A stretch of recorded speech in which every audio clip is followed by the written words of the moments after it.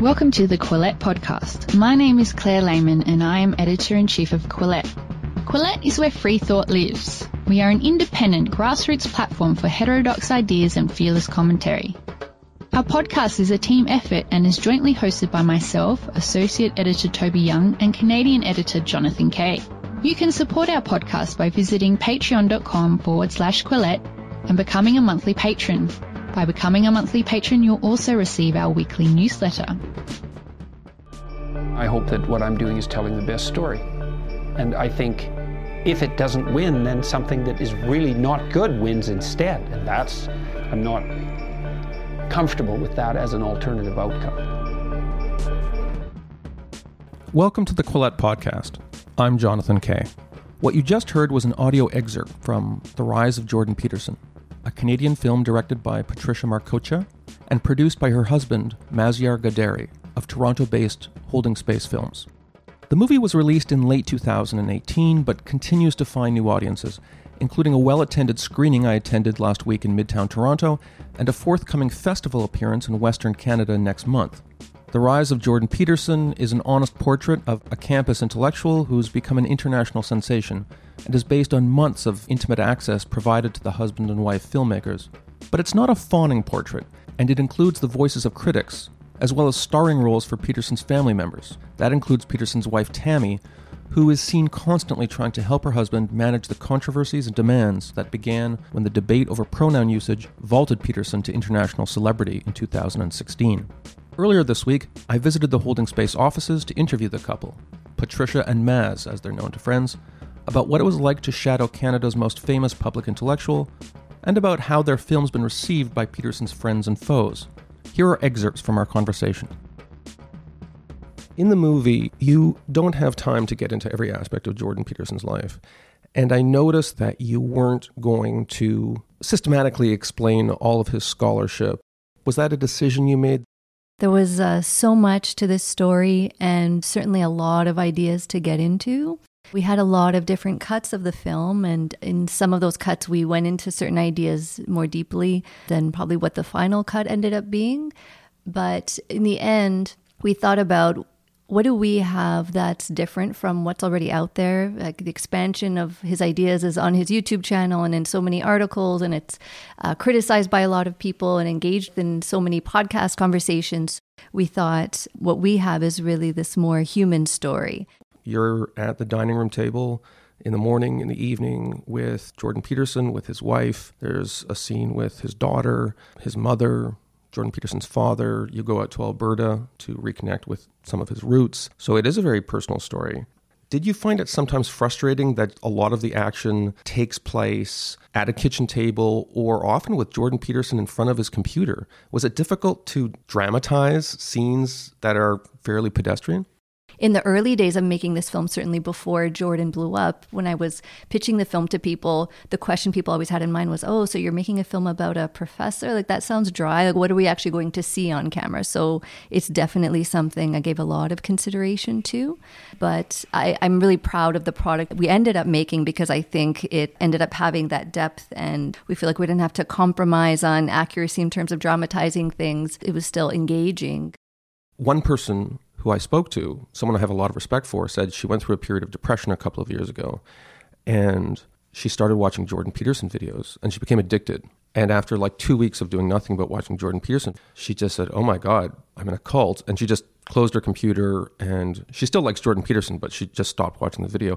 How difficult was it to make this film, which tries to get people into the head of Jordan Peterson, but you can't show viewers like, oh, here's what it's like to watch 7 hours of Jordan Peterson footage because you have an hour and a half to show them a documentary.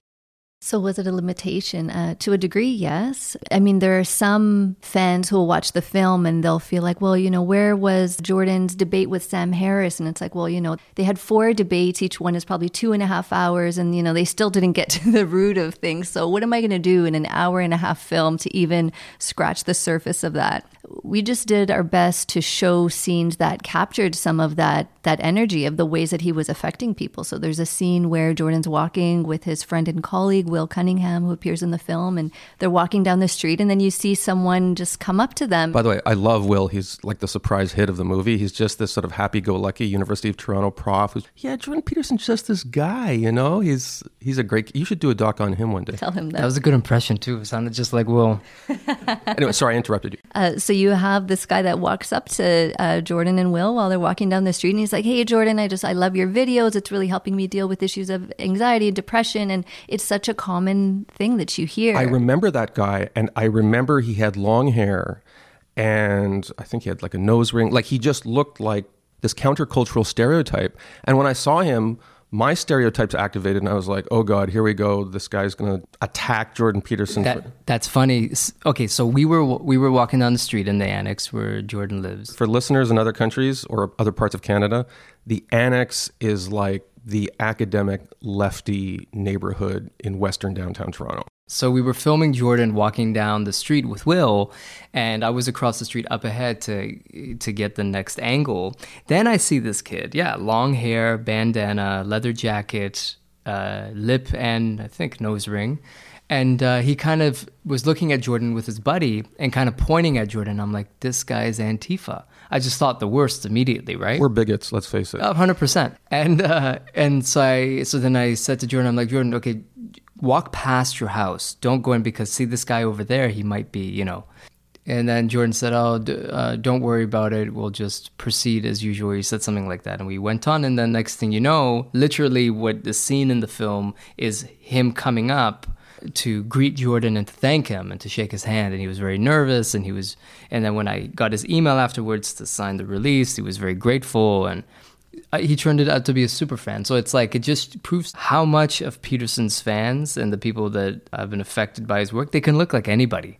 We did about 13 cities in the fall, showing the film to different places. And a lot of the people that came out were, of course, Peterson fans. Because it was a tour that I kind of built on my own. We didn't get any sort of mainstream chain to back us. It was just independent one-offs that I kind of networked through social media. And the people that would come out, I mean, there's diversity. Many of the people who I saw interviewed, they weren't white guys. They were people who looked like Canada. And I saw women and I saw men, mostly men. But it certainly wasn't the stereotype of like the angry incel white guy in his basement. It was all sorts of people. Is this something you knew going in, that Jordan Peterson's fan base was more diverse than some people think? I think the one of the first events with Jordan was the thing at McMaster. And McMaster, it's a university in Hamilton, about an hour outside Toronto. Yeah, and this was the scene in the film that was the crazy protest, the most heated one, the most confrontational, where the protesters basically swarmed and set up shop at the back of the lecture hall because it was not ticketed. And the student group that hosted Jordan, they were mostly like West Asian, Pakistani guys, Canadian Pakistani guys. So we knew of that going into it because people were curious. And I mean, his work is deep enough to reach people at that level. So it wasn't a huge surprise. This project, as I understand it, originated long before the controversy about pronouns. You originally wanted to do a documentary about Jordan Peterson's friendship with an Indigenous person who lives in the western part of Canada. Can you tell me a little bit about that? Sure. And actually, even before that became the focus of the doc, really why I approached Jordan, so this was in spring 2015, I was interested in his ideas. I had known about his book, Maps of Meaning, for probably 10 years by then, back when I was a psychology undergrad student. Can you give me the thumbnail version of what Maps of Meaning argues? Maps of Meaning is a very dense book. It goes into archetypes and mythology and different fields within psychology, evolutionary psychology, kind of tying it all together. The things that really drew me in the book were the fact that he talks about the divine individual. And for me, when I was in my early 20s, one of the things that drew me to his work, like a lot of people today, was I was trying to find meaning. I was trying to find purpose. I had my existential quandaries about the world. And so the book was kind of the perfect thing to land on when you're in that space. And in his introduction to that book, he talks about what motivated him to write it. And it was really trying to understand this problem of evil. What motivates people to participate in mass genocides? That was really kind of what was driving him to get to the root of the shadow and darkness. He's very influenced by Jungian psychology, by Nietzsche. And so I was really interested in those things as well. And I continued to follow his work. I saw some of his programs on TVO. Public television service here in Ontario. Right. And so he appeared there a lot. And so in 2015, I finally approached him about this idea of making a film. It was at the back of my mind for years by that point. And I was interested in his ideas and his motivation for those ideas. But then as I got to know what was happening in his life, I learned about his friendship with Charles Joseph. Charles Joseph is an Indigenous carver who lives on the west coast of Canada, the northern part of Vancouver Island. He's part of the Kwakwaka'wakw Nation. And he and Jordan met about 15 years ago on Vancouver Island at a craft fair. Charles was selling his art there. He had large carvings of masks and all sorts of things, ranging from necklaces and small carvings, but also a lot of larger ones. And when Jordan saw his artwork, he was just really astounded by it. And he said, "Well, this isn't craft. This is really artwork." And they started talking about one of the myths in Charles' culture, which is Jordan at the time was researching flood myths in different cultures. So they started talking about that, and it just developed into this friendship. They kept in touch. Jordan would order artwork from Charles a lot. And Jordan is really fascinated by art. And so they developed this friendship. And what was happening at the time when I started to get to know Jordan was he was adding this third floor to his home, and it was influenced by an Indigenous longhouse. Sidebar, much of your film unfolds in Jordan's house, which is like a museum of all sorts of artwork. And the majority of the Indigenous artwork in Jordan's home was done by Charles.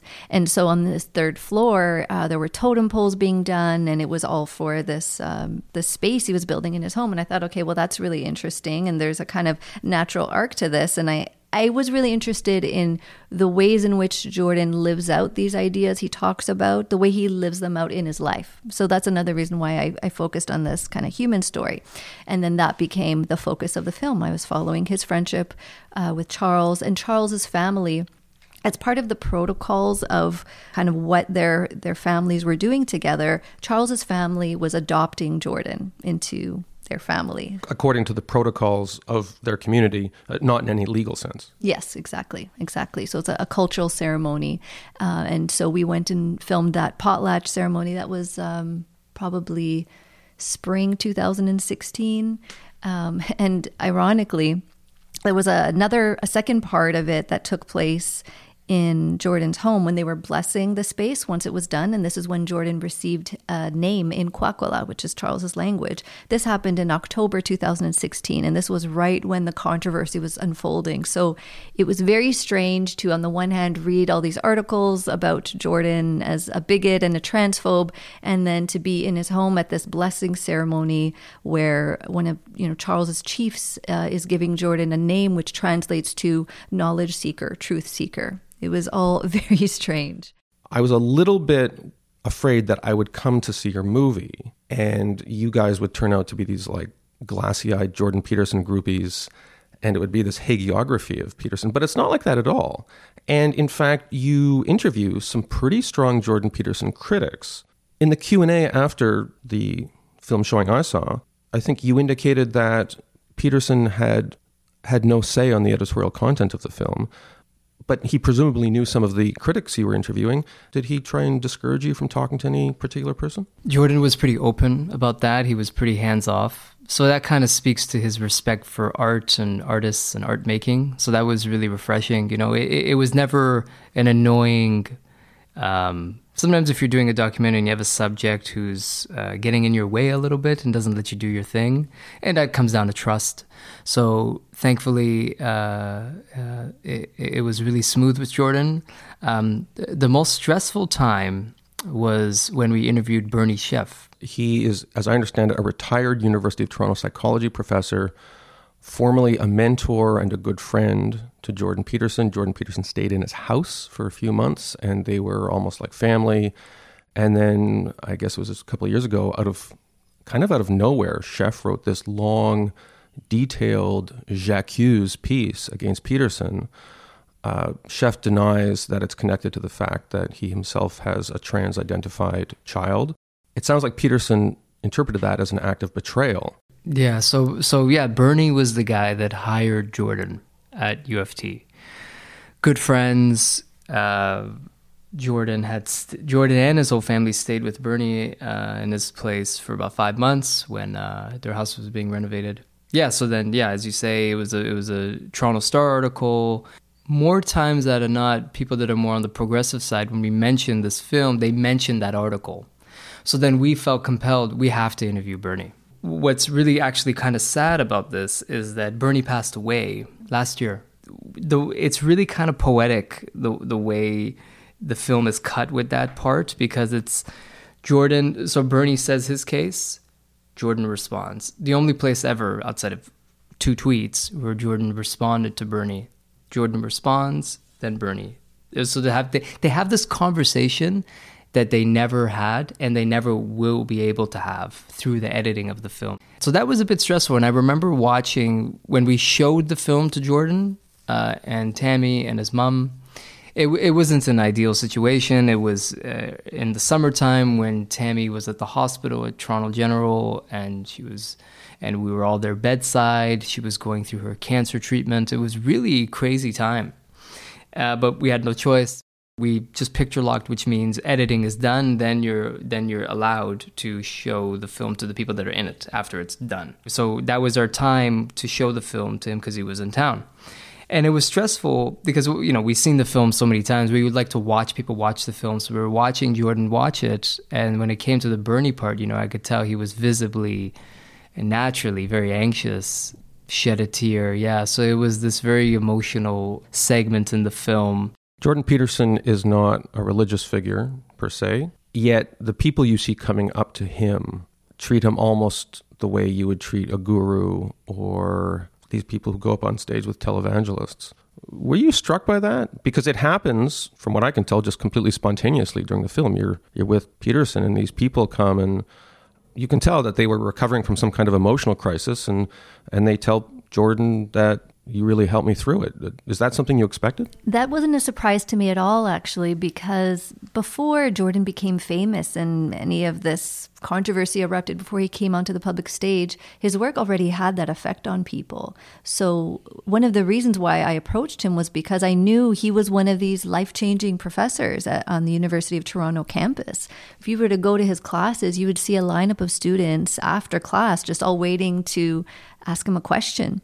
And I could understand it, frankly, because of, myself having gotten into his work when I was in my early 20s in my existential phase. I could understand where a lot of these people were coming from, and I saw the phenomenon happening. So it already existed prior to this, but it was just at a fraction of the scale because it was, before he became this incredibly famous figure around the world. So not to pry too much into your own background, but... Maz is Iranian, but my background is Italian, but I was born in Toronto. Can you tell me a little bit about your own spiritual or religious background, like how you came to be interested in Peterson, this existential crisis that you've discussed? So I was raised in a pretty religious Roman Catholic Italian family. To this day, I think my parents came over last Sunday and asked us if we went to church. They hope one day we'll go back. And Maz never actually was Christian, so it doesn't even make sense to ask him. But anyhow, so I was raised in that environment, and when I was pretty young, I was religious, and I was into it, but I grew out of that, probably late elementary school or early high school. And I think what I went through was a common phase that a lot of people go through. I just felt that the religion didn't really speak to me, both on a spiritual level and in terms of, there were ideas that didn't make sense to me. I guess I always felt like, even though I walked away from that, there was sort of that existential gap. And I do think that in Jordan's work, he talks about ideas on a religious level. So it's at least a way of engaging with those ideas, even though it isn't a religion, although for some people it is. Jordan Peterson is plainly interested in what I would describe as the hole in society that is left when religion is no longer there. And he doesn't preach any particular religious creed, but he does preach the idea that we need some kind of spiritual sustenance. Your film plays that up a little bit. It's called The Rise of Jordan Peterson, and the word rise, of course, has Christian religious significance. There's also one point in the film, you linger on it, where Jordan's opening his mail, and there's this sort of stained glass themed image that presents Jordan Peterson as a medieval religious prophet.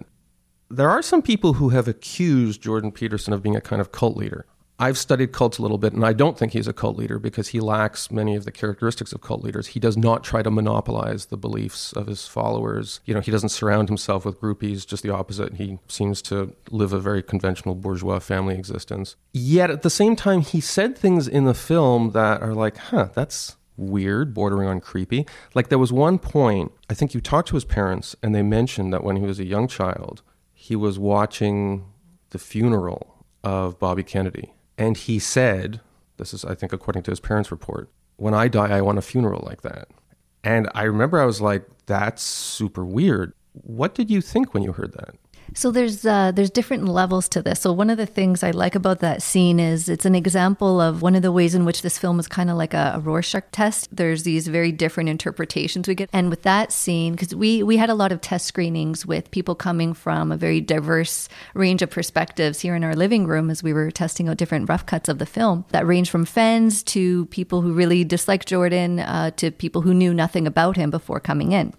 So anyhow, with that scene, you'll get people who think, wow, it's amazing that Jordan already knew that about himself, that he was going to be this savior at 5 years old. We've had people say that to us.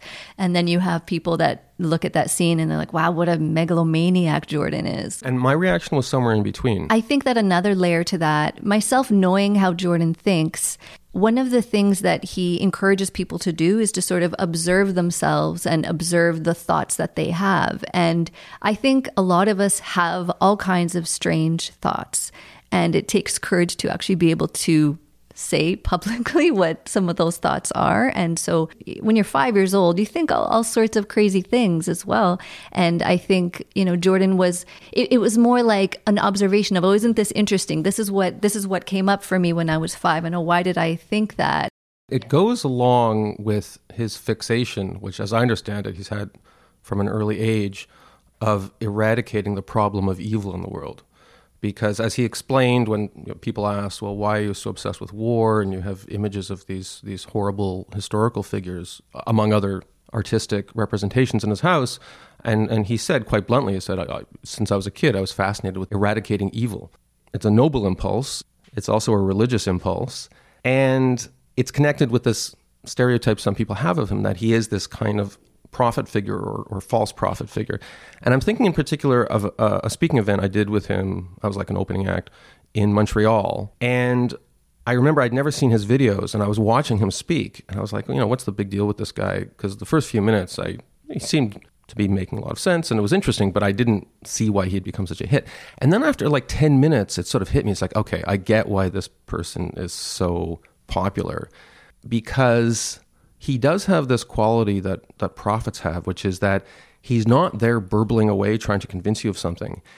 He presents his ideas in a way that it's almost this emotional labor he has to do to bring these ideas out, that it's painful, but he's doing it as a public service. And so the audience is there pulling the ideas out of him, as opposed to him being a salesman and pushing them on people. And there's this sense that he's suffering. He confesses in the film that he cries easily. He sort of mixes emotionalism, I think it's sincere emotionalism, but it's still emotionalism, in with his spread of ideas. And that contributes to the idea that this guy is a quasi-religious figure. Did you sense that in your interactions with him on just a casual interpersonal level? When I started sensing that, it weirded me out. So you did sense something like that? Oh, yeah. So my background, I was born in Iran. We came to Canada as refugees during the Iran-Iraq War. I come from a very, very secular family. Religion has been never something that was put on us, forced on us to do by our parents, and partly because of what happened with our country. It went way to the right, way to the right. The theocratic, right? Yeah, so it's completely totalitarian, using religious dogma as an excuse for anything. And then when you're having conversations with people that are in bed with that sort of thinking, there's really no conversation, because they have this belief, and to unravel that belief unravels their everything about them, their identity, their self-confidence, the path they chose, how much they love their grandfather, their mother, their father. It's this whole package.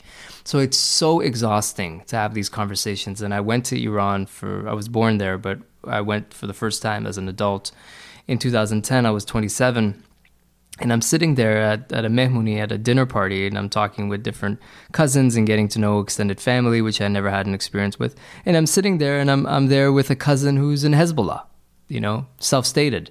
And for him, for in an Iranian context, in that sense, that would be something equated to kind of like, I don't know, maybe something like Texas A&M, the military corps. Yeah, so this guy is a clerk for them, or I'm sitting there and having this debate with him about that, and you get nowhere, basically. So I always had this distaste for religion.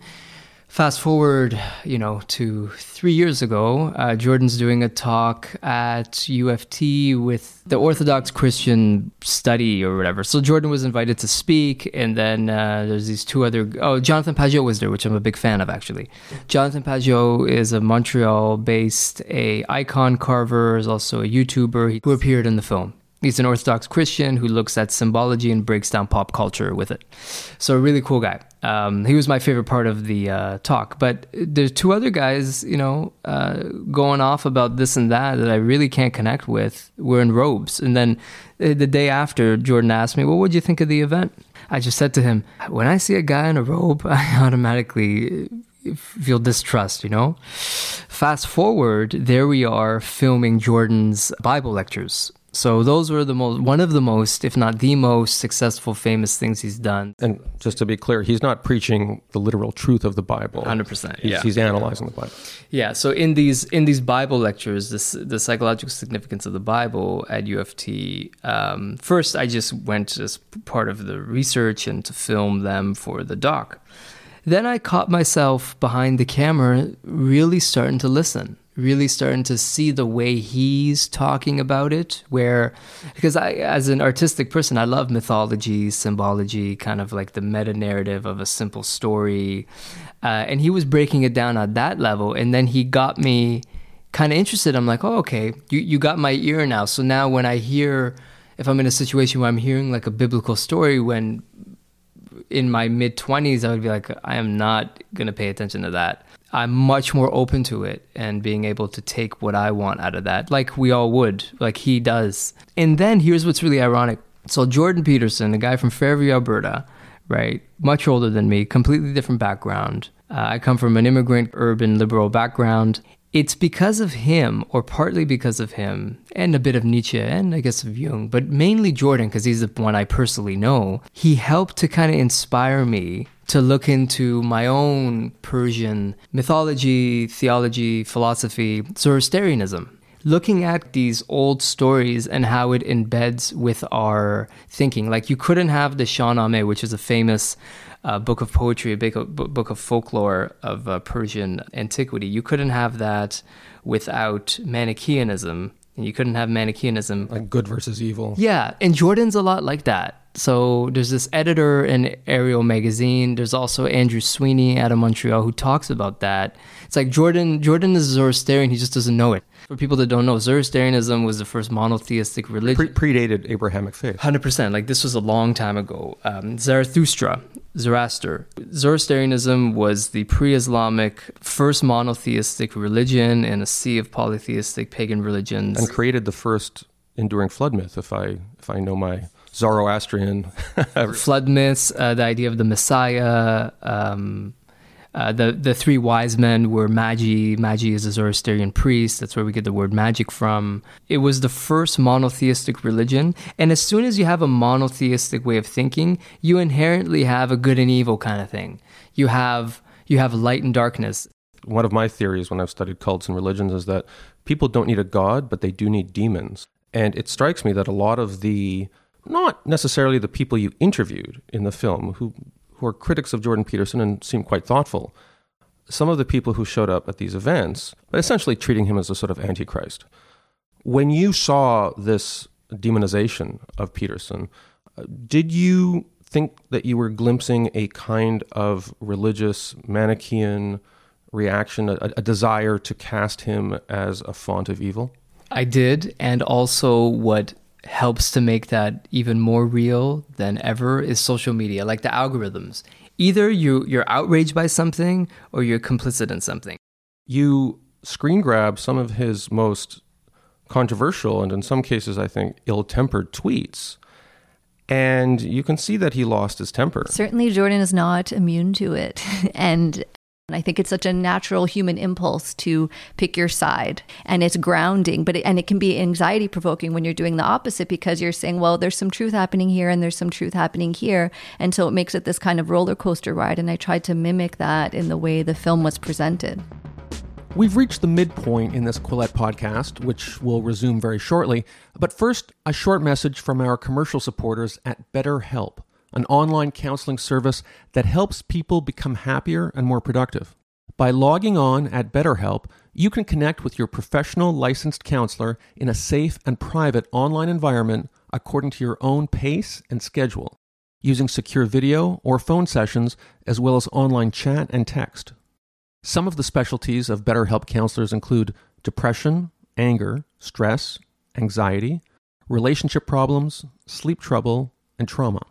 BetterHelp uses a network of 3,000 licensed therapists across all 50 U.S. states, and you can switch therapists at no charge to make sure you find the right fit. Financial aid is available for those who qualify.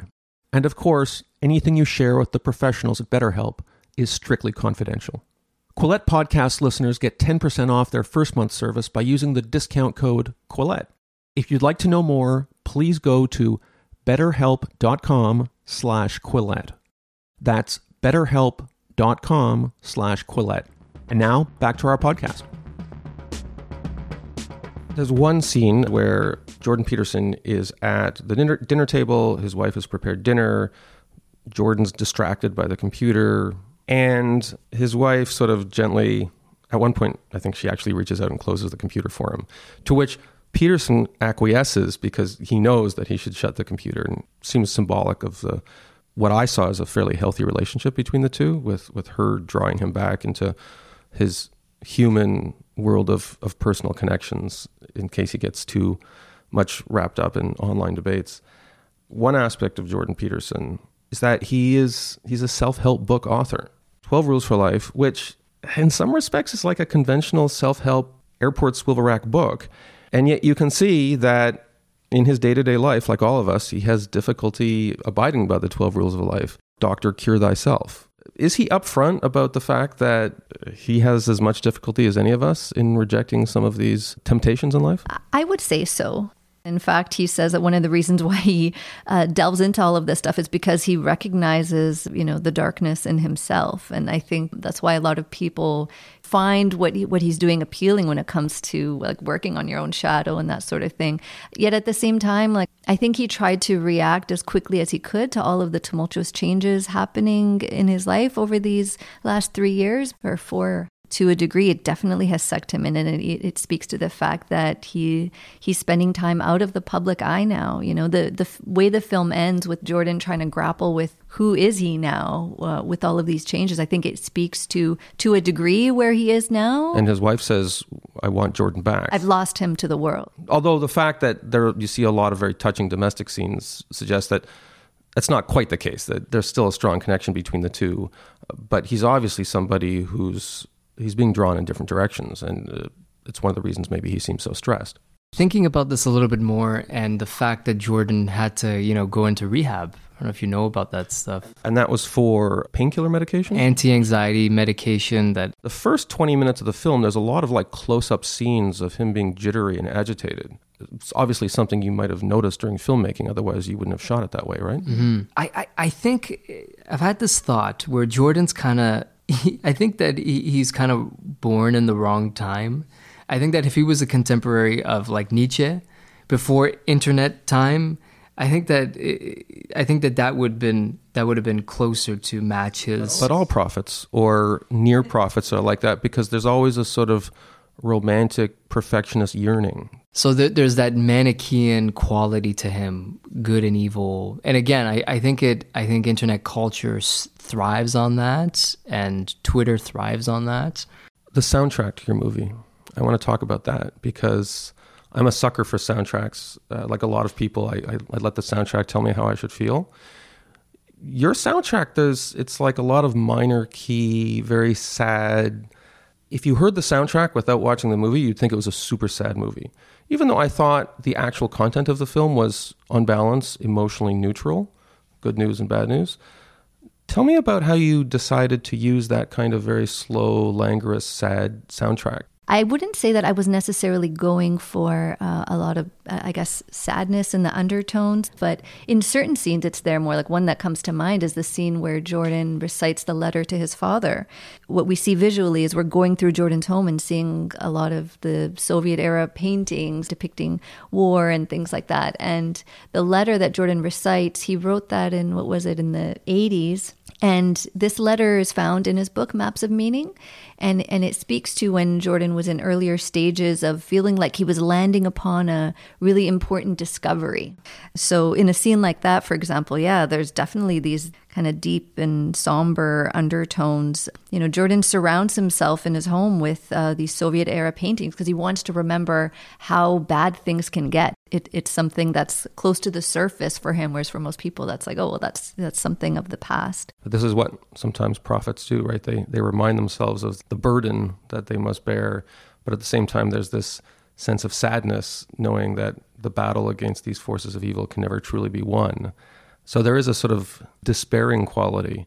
What's funny is that we've had a lot of interviews, a lot of podcasts throughout the tour, and I guess because you studied cults, you're asking very specific things. It's very interesting. And I want to be clear that I don't regard Jordan Peterson as a cult leader, but the response to him in some cases has mimicked the effect that cult leaders have, which is why I'm interested in it. Okay, let me go to a much more pedestrian, logistical aspect of this, which is that, like any filmmaker, your challenges are how do we get people to see this movie? To some extent, you can do it electronically through YouTube or Vimeo or whatnot. But you also have to just go make phone calls and get theaters to show your film. One piece of good news that I learned is that you're showing this at the Salt Spring Film Festival here in Canada. And for those who are listening outside Canada, Salt Spring it's just this incredibly left-wing, progressive, crunchy granola place. And they're showing your film, which is fantastic and good for them. If you're listening, Salt Spring Film Festival, that's awesome. Yet at the same time, there's this downtown theater in Toronto, not far from where I live, called the Carlton, sort of like a quasi-art house cinema. And they were supposed to show your movie, and they canceled it. And tell me why they canceled it. So what happened at the Carlton Cinema is that there was one or more staff that complained. We don't know exactly what they said, but they complained about the film and protested to the boss. And then the boss decided to take back their agreement about screening the film for a week. So that was pretty disappointing. So that's what happened there. With the Salt Spring Film Festival on Salt Spring Island, which we are doing February 29th, leap year. Every 4 years, this will happen, apparently. I had a friend who lives on the island who introduced me to the curator. And then maybe because, I don't know, when we meet them, we'll ask. They went for it, they saw the film. Oh, I guess maybe that's the difference. The people at the Carlton never saw the film. Salt Spring, the curator, saw the film. So that's so sad that based on perhaps one or two staff complaints at the Carlton, based on a film they never saw, it's kind of a loose comparison, but this is sort of like this mindset that your family fled in Iran, this really doctrinaire us versus them mentality where you're just censoring something because it's from a forbidden... I think from a biological, psychological reaction, I think it's very similar. It's a fundamentalist idea. Yeah. This will contaminate us spiritually in some way. Yeah. Purity. Yeah. It will enter our chamber of cinema and contaminate us and make us feel unsafe. Here's another thing that happened at a cinema in Leslieville, which is on the other side of Toronto. Pretty yuppie as well. So this one's called Gerard Theater or Gerard Theater.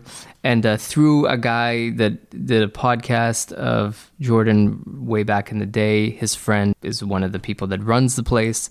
They wanted to screen the film as a way to kind of challenge Jordan's ideas. And then they wanted to have a conversation afterwards with us, the filmmakers, some trans activists.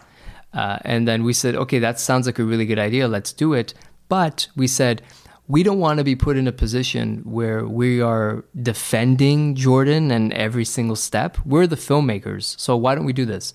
Filmmakers here, trans activists or social justice activists or whoever they be willing to do this. And then on the other side, have some Jordan Peterson fans.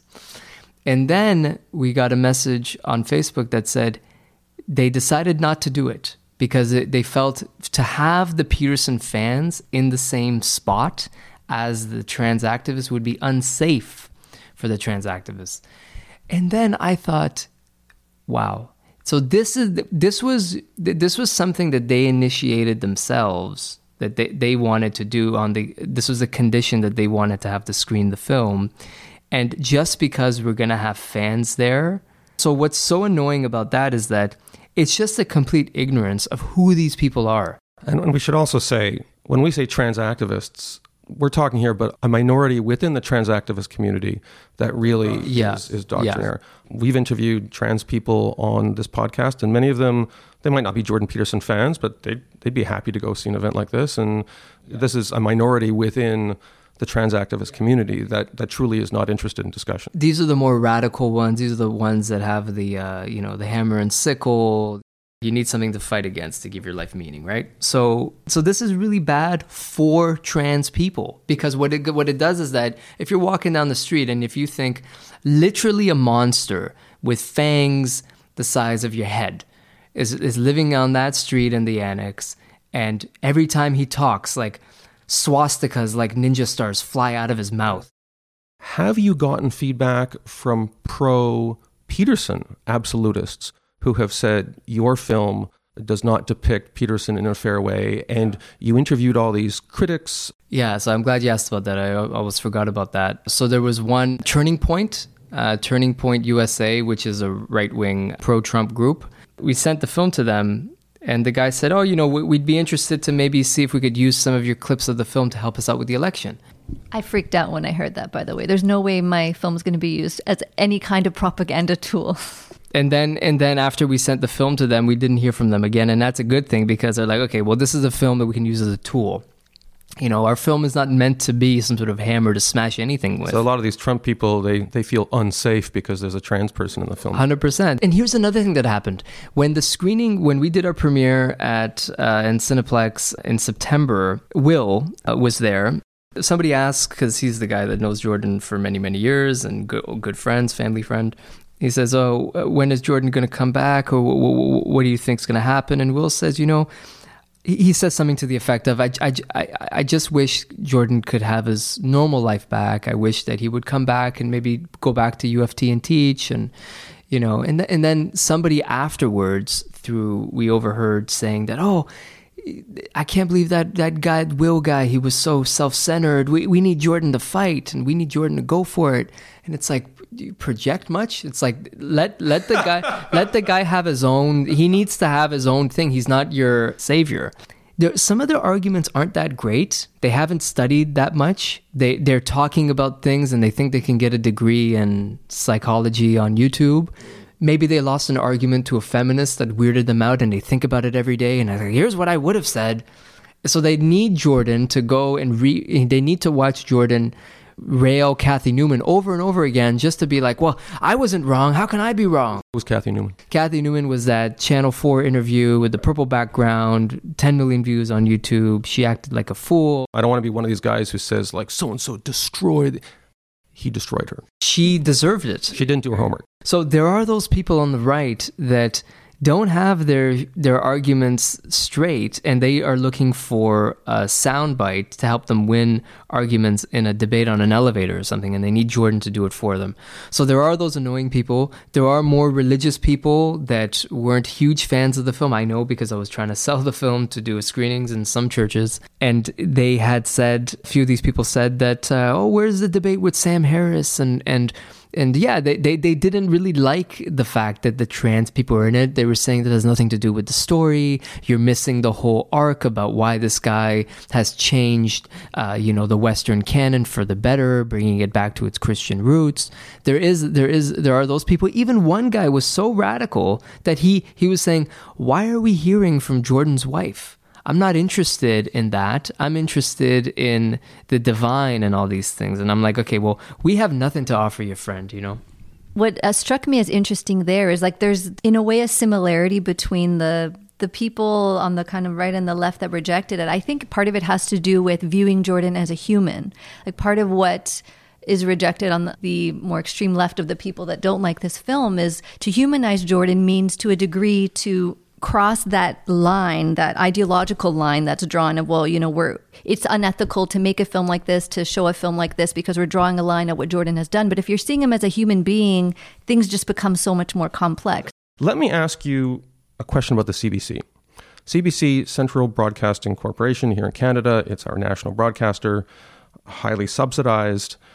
I bash around the CBC all the time on social media because it's quite woke. However, credit to the CBC, or at least a branch of the CBC supported this movie.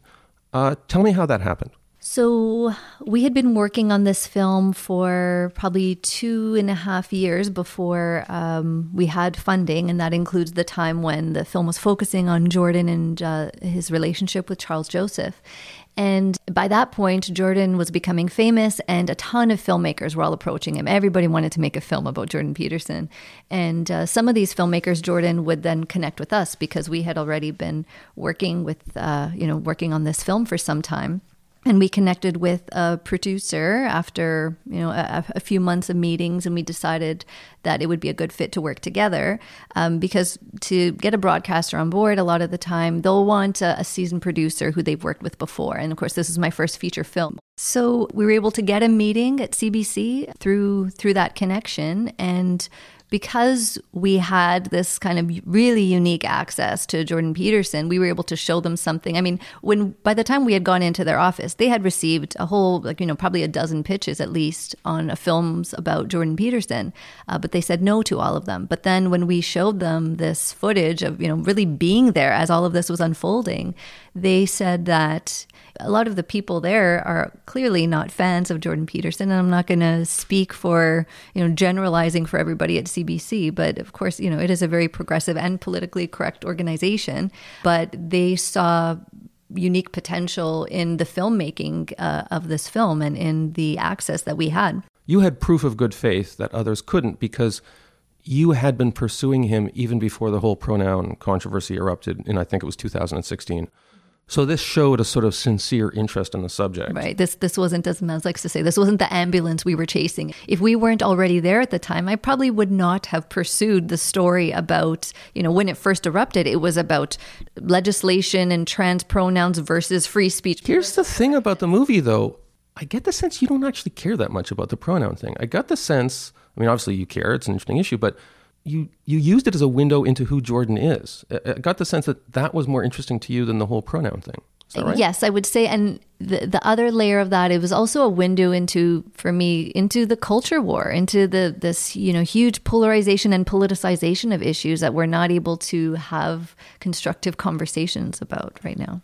I saw Jordan Peterson speak at an event a year ago where he disclosed something about himself that I had no idea, that he, at one point in his life, was a psychological consultant to a law firm, and lawyers would come and consult with him about the stresses they were undergoing in their professional lives.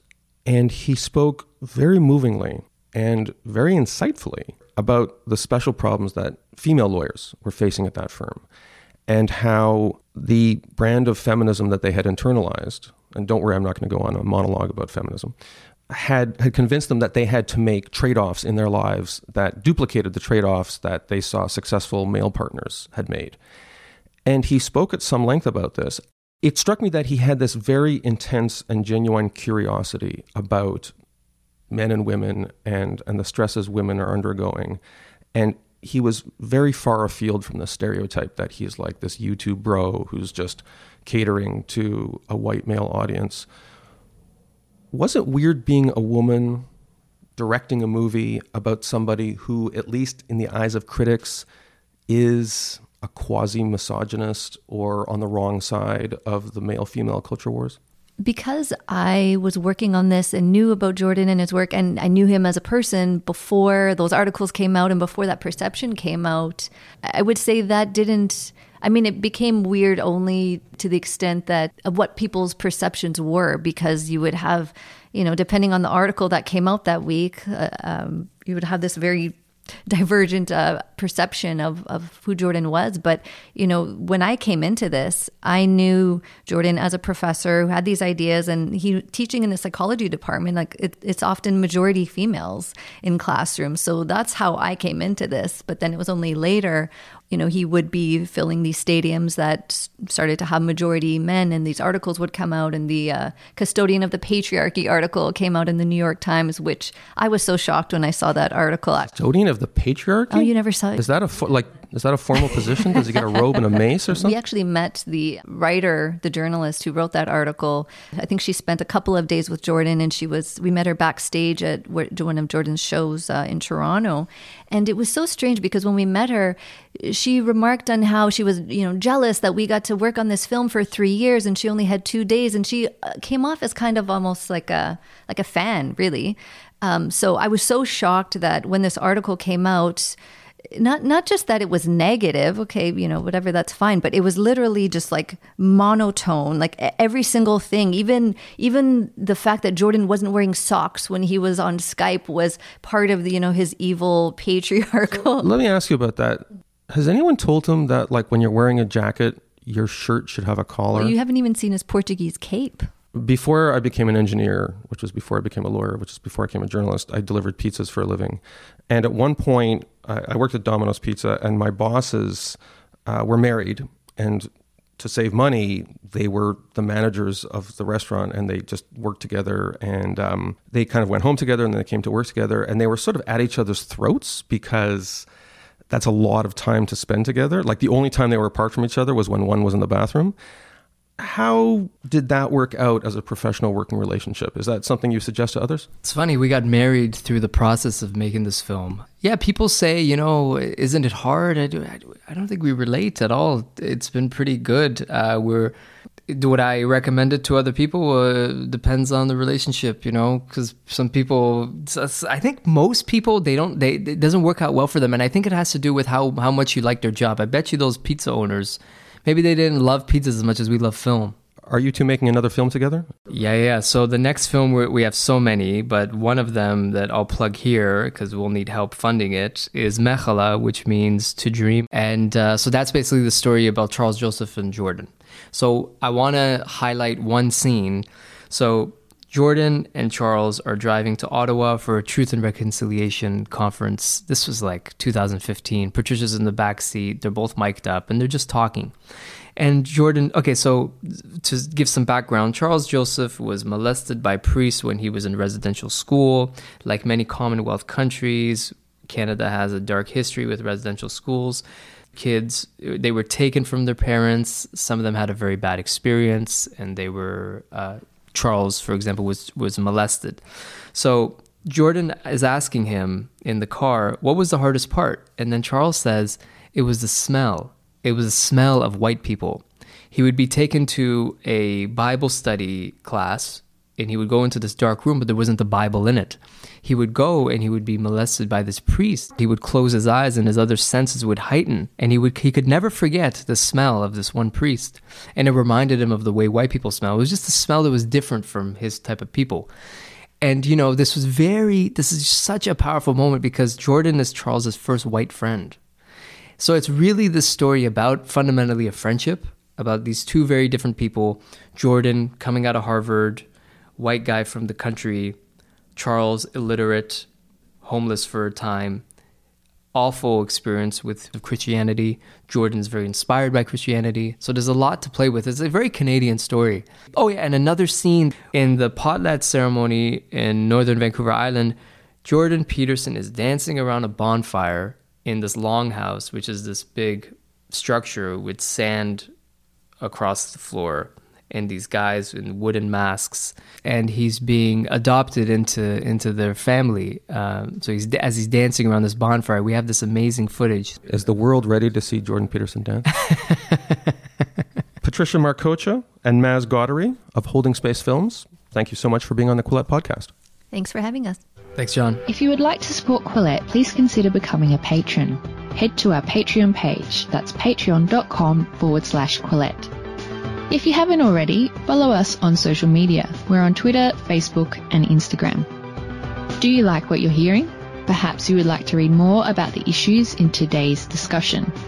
Head to Quillette.com where you will find more content.